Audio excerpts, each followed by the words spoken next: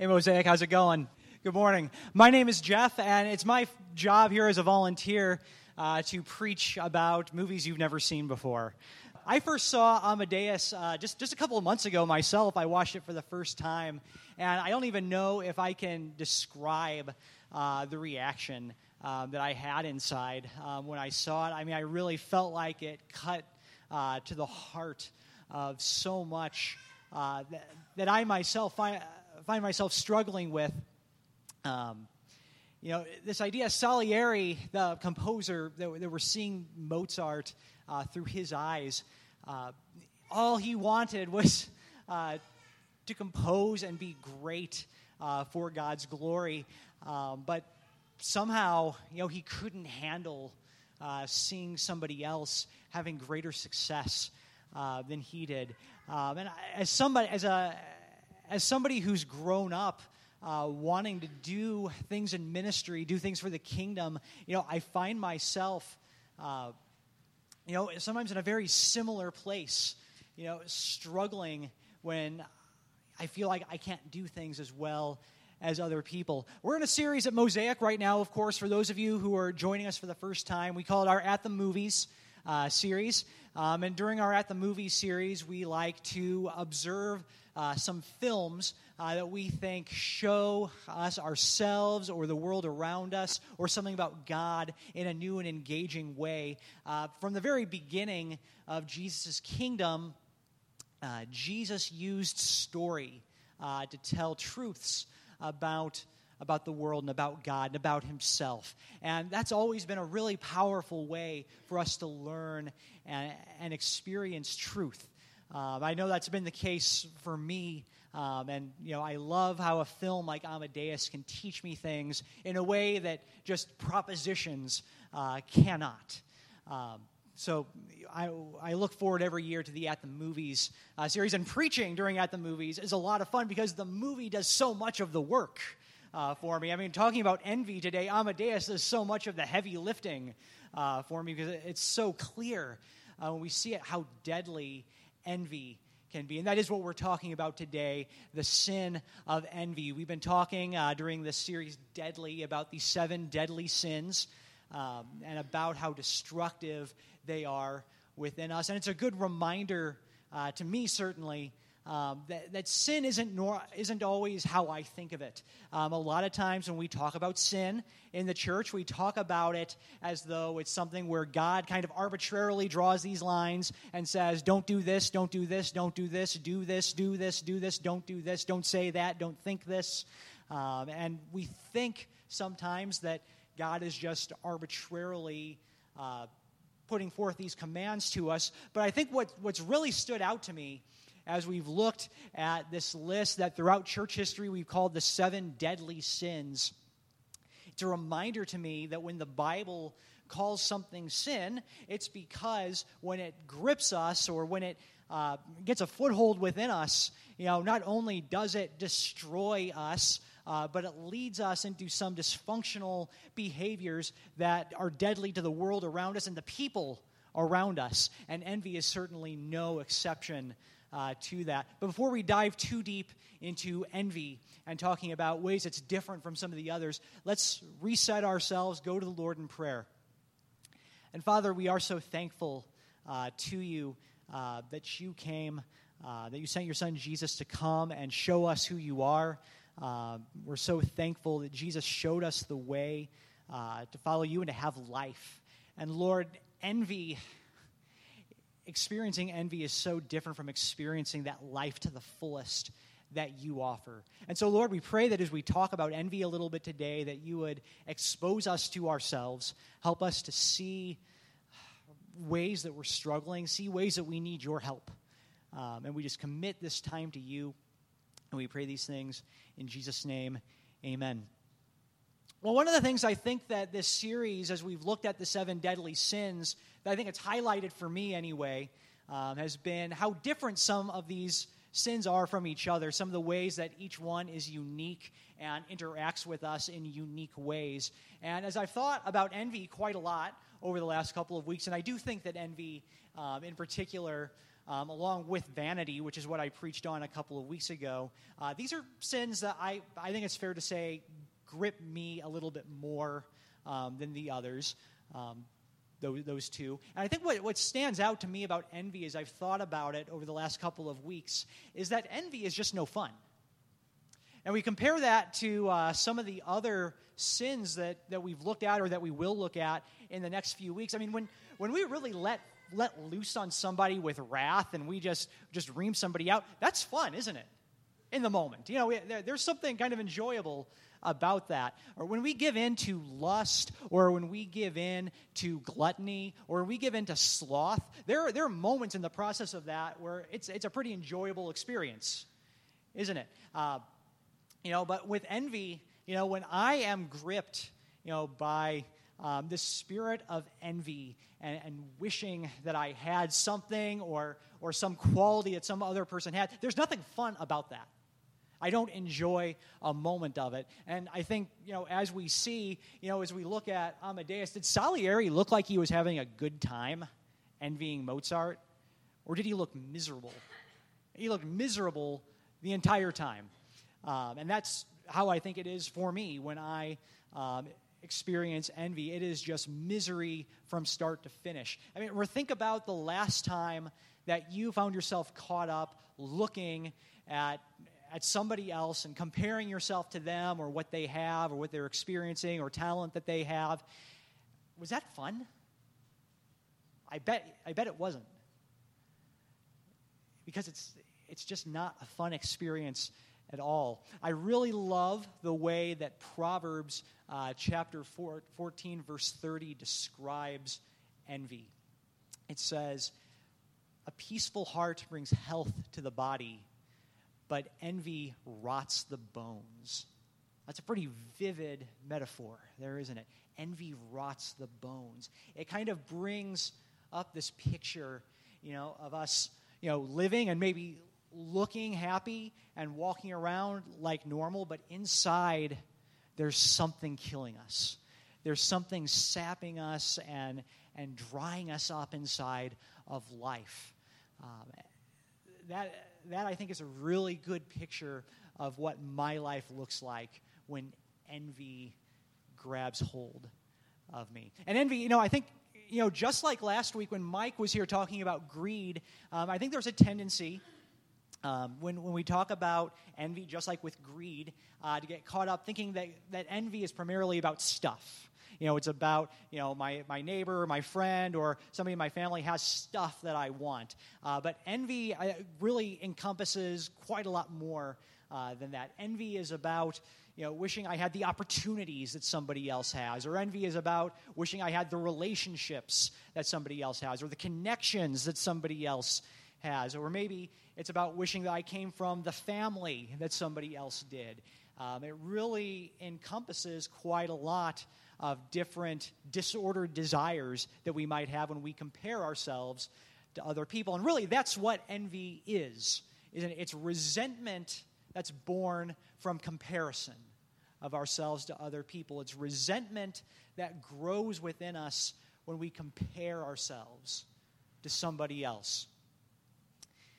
And it can be a really subtle sin that comes in and takes hold of us because envy can start to grip our heart and we think there's really nothing much wrong because mostly we're okay. Now that's a funny word, isn't it? Mostly.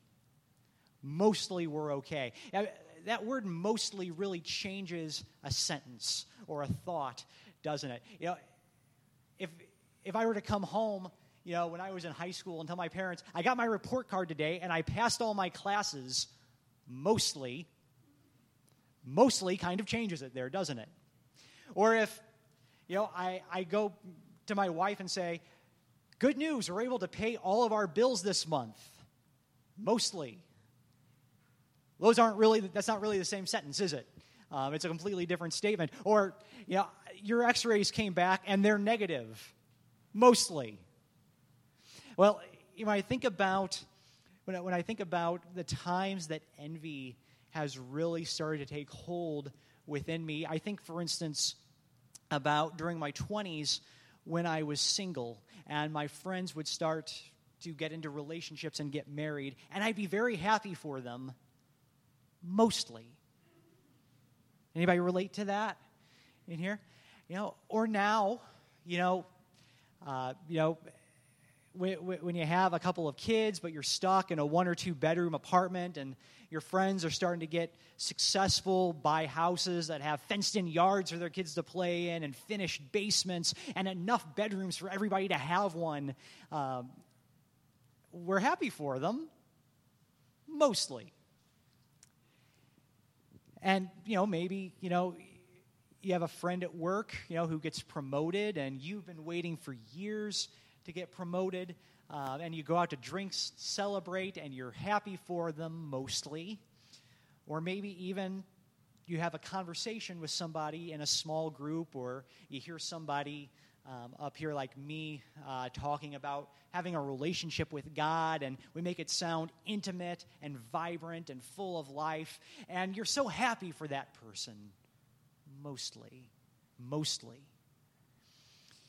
Now, if you've heard me preach a couple of times, I think one thing I generally do pretty well, I usually find it pretty easy to be vulnerable up here and talk about how I myself have experienced things like this. But envy is a little bit different because it feels like when you admit to envy, it just really feels, like you're admitting something about yourself, like you're admitting somebody else has it a little bit more together than I do in a particular way. And when I look at myself, I've been here at Mosaic for about 4 years, and I've loved every minute of it. And one of the things that drew me here, and I bet probably drew a lot of you guys here, is the fact that I loved Aaron, our former lead pastor. I loved hearing him speak. He had so much talent. He could affect people for the kingdom and influence people in ways that I feel like I could only dream of. And I rejoiced to see how God would use him mostly.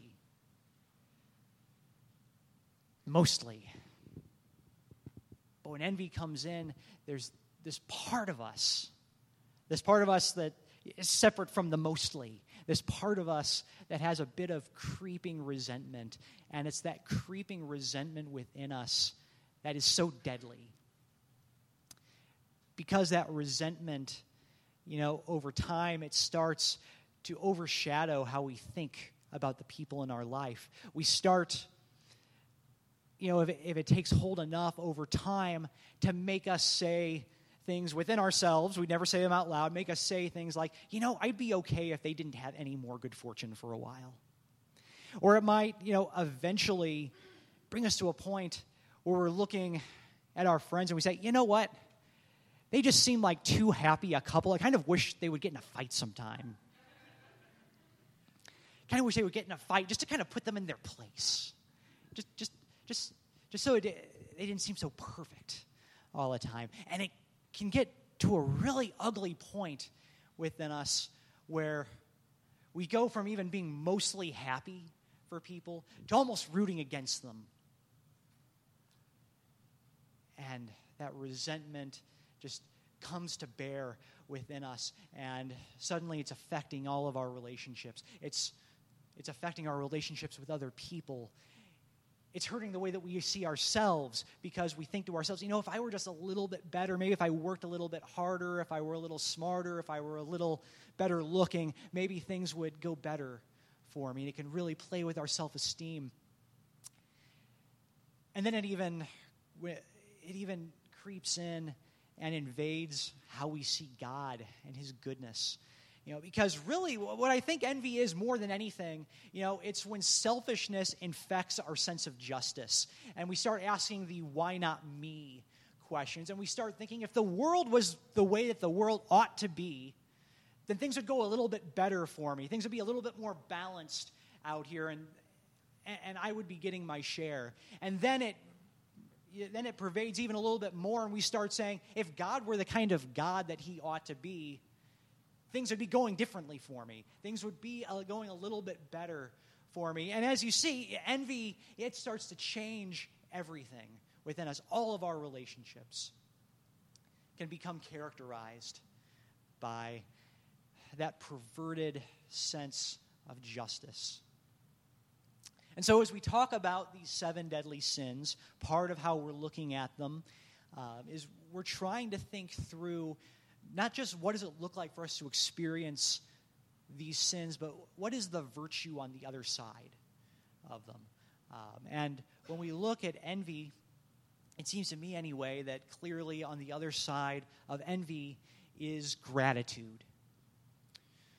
Gratitude, of course, is that feeling of thankfulness. It's that feeling that I have been on the receiving end of so much. And it's certainly true. I think when we examine ourselves, we have been on the receiving end of so much. Some of us in here might not feel that way all the time, but I think for most of us, if we're honest, when we look at our lives, we have been on the receiving end of so much blessing. And the nice thing about gratitude, is that, these days, social scientists have studied gratitude and the effects that gratitude can have on us. And there are really some pretty amazing things that a life marked with gratitude can do, things that gratitude can produce within us. I read a little compilation of some studies about gratitude. This was all compiled by a writer named Amy Morin in an article in Forbes magazine, and she kind of summarizes it with 7 things that gratitude contributes to our lives. First, gratitude opens the door to more relationships. Not only does saying thank you constitute good manners, but showing appreciation can help you win new friends, according to a 2014 study. Secondly, gratitude improves physical health. Morin writes, grateful people experience fewer aches and pains, and they report feeling healthier than other people. Gratitude improves psychological health. Morin writes that gratitude reduces a multitude of toxic emotions ranging from envy and resentment to frustration and regret. She goes on and on. Gratitude enhances empathy and reduces aggression. Grateful people sleep better. If you spend just 15 minutes jotting down a few grateful sentiments before bed, you may sleep better and longer, a 2011 study published. Gratitude improves self-esteem. Rather than becoming resentful towards people who have more money or better jobs, which is a major factor in reduced self-esteem, grateful people are able to appreciate other people's accomplishments. And then finally, gratitude increases our mental strength. And she writes, for years, research has shown that gratitude not only reduces stress, but it may also play a major role in overcoming trauma.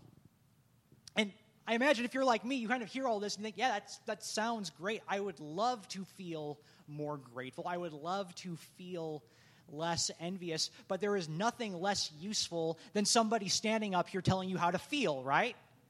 Yeah.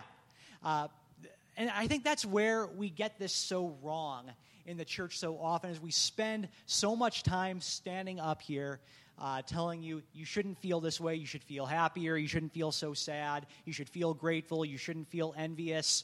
We talk about this as if, it's all within an act of your volition to change how you feel. And that's not really how we experience emotions, is it? That isn't really authentic to how emotions work within us.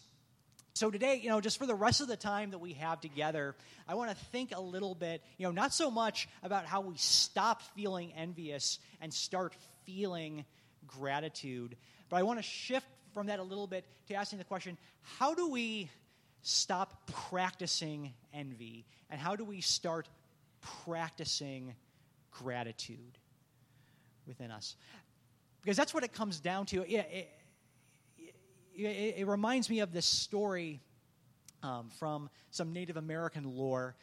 This grandfather talking to a grandson who says, son, there are 2 wolves within me fighting a battle. And one of those wolves is everything dark within myself. It's my anger, it's my resentment, it's my greed, it's my envy. It's all those things that are dark inside of me. And the other wolf inside of me is everything good inside of me. It's love, it's joy, it's gratitude, it's contentment. And those wolves are in a constant battle within me, trying to dominate me. And the grandson thinks for a moment and asks, well, grandfather, which wolf is going to win that battle? And if you've heard this story before, you know what the answer there. The grandfather says, the wolf that's going to win that battle is the one that I feed more. It's going to be the wolf that I feed more. In other words, whatever I do, the things that I do either feed one of those two wolves. The things that I do, the practices that I have, they contribute to that battle in there. So let's not talk, as we go away today, I don't want you to go away thinking about, I need to feel less one way and feel more another way. But I want to encourage you to think about the way that we live our lives and ask the question, what does it look like for me to feed gratitude within my life? And what might it look like? What might I be doing that feeds envy in me? And what would it look like for me to stop feeding envy within myself? And in order to look at that question, I want to take just a quick look at a little bit more scripture from what I think is maybe the most beautifully obnoxious book in the Bible. And it's the book that Bill read from a little bit earlier today. It's Paul's letter to the church at Philippi, or the book of Philippians, as we more commonly call it. And you probably remember that when Bill read some of that earlier, it contained a lot of these commands like what we're talking about. Rejoice in all things, or give thanks in all things. And again, the way that we normally preach that, or the way that we normally talk about that in the church, is saying change the way that you're feeling, feel differently. But I think as we look at where Paul is coming from, I think we'll see that he understands that's not really how our emotions work, and he's coming from a much different place. So let's go back a little bit in Philippians to chapter 1. I'm just going to read verses 12 through 18 to you. Now I want you to know, brothers and sisters, that what has happened to me has actually served to advance the gospel. As a result, it has become clear throughout the whole palace guard and to almost everyone else that I am in chains for Christ. And because of my chains, most of the brothers and sisters have become confident in the Lord and dare all the more to proclaim the gospel without fear. It is true that some preach Christ out of envy and rivalry, but others out of goodwill. The latter do so out of love, knowing that I am put here for the defense of the gospel. The former preach Christ out of selfish ambition, not sincerely, supposing that they can stir up trouble for me while I'm in chains.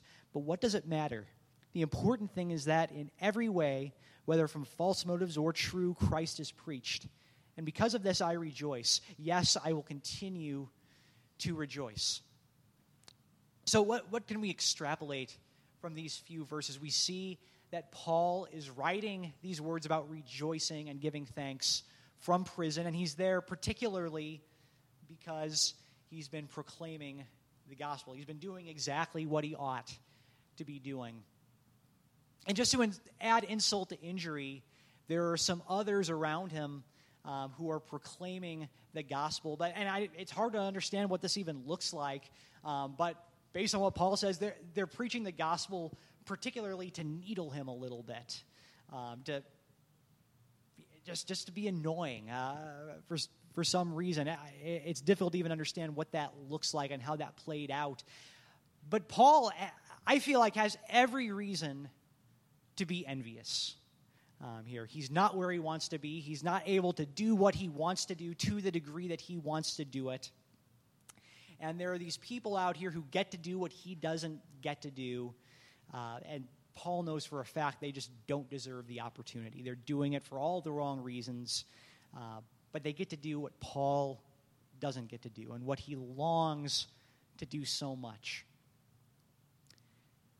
And Paul says, because they're out proclaiming the gospel, I rejoice. That to me doesn't sound like somebody who is, who is feeling gratitude because the circumstances dictate it, or because that's what one would naturally go to emotionally from those circumstances. He is practiced in the way of gratitude, And some of those verses that Bill read earlier, Paul has so many qualities about him. He has this education and this background that so many of the people of Israel would have envied. in him. They would have looked at Paul and said, I want what he has.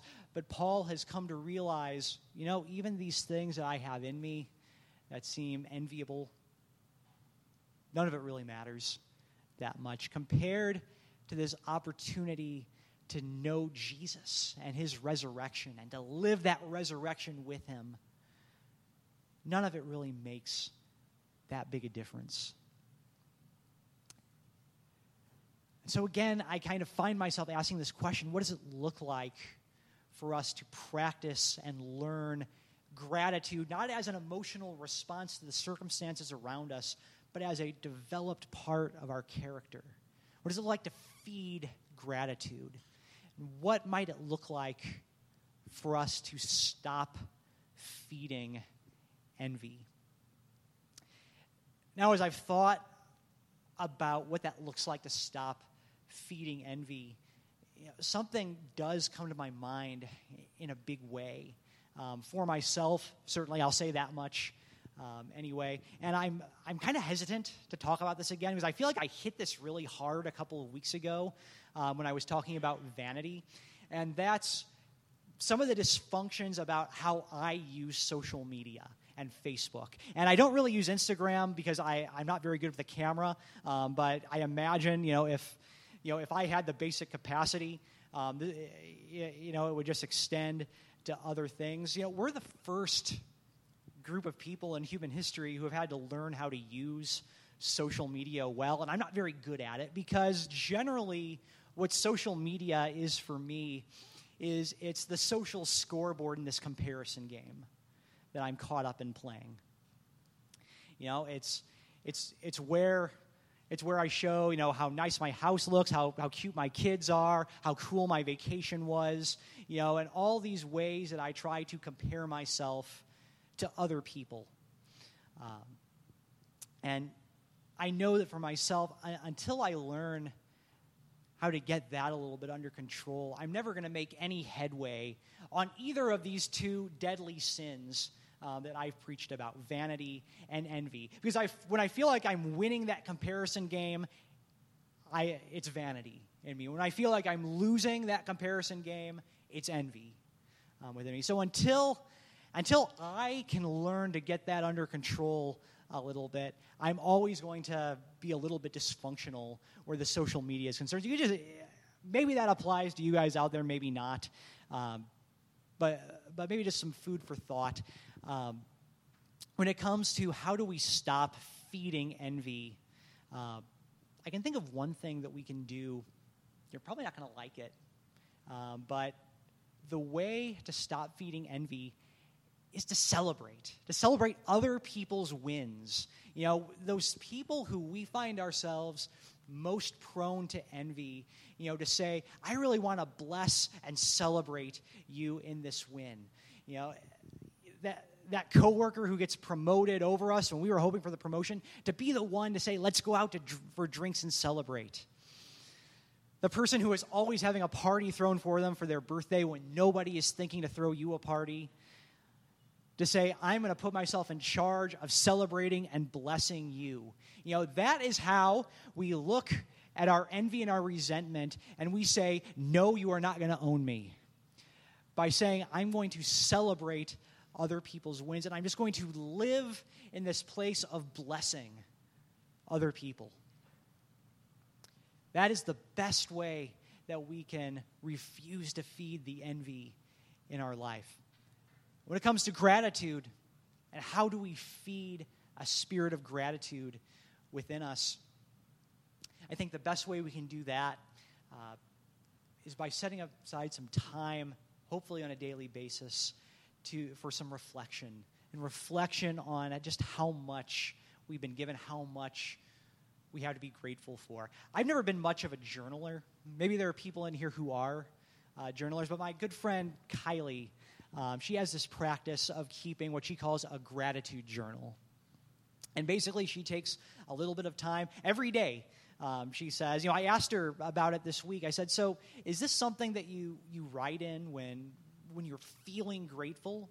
And she says, no, it's something that I write in every day.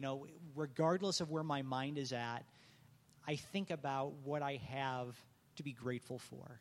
And even if that's just the sun in the sky and the breath in my lungs, I've got something every day that I can think about and write down a little bit about, that I have to be thankful for. And Jeff, you wouldn't believe what a difference that makes in my life.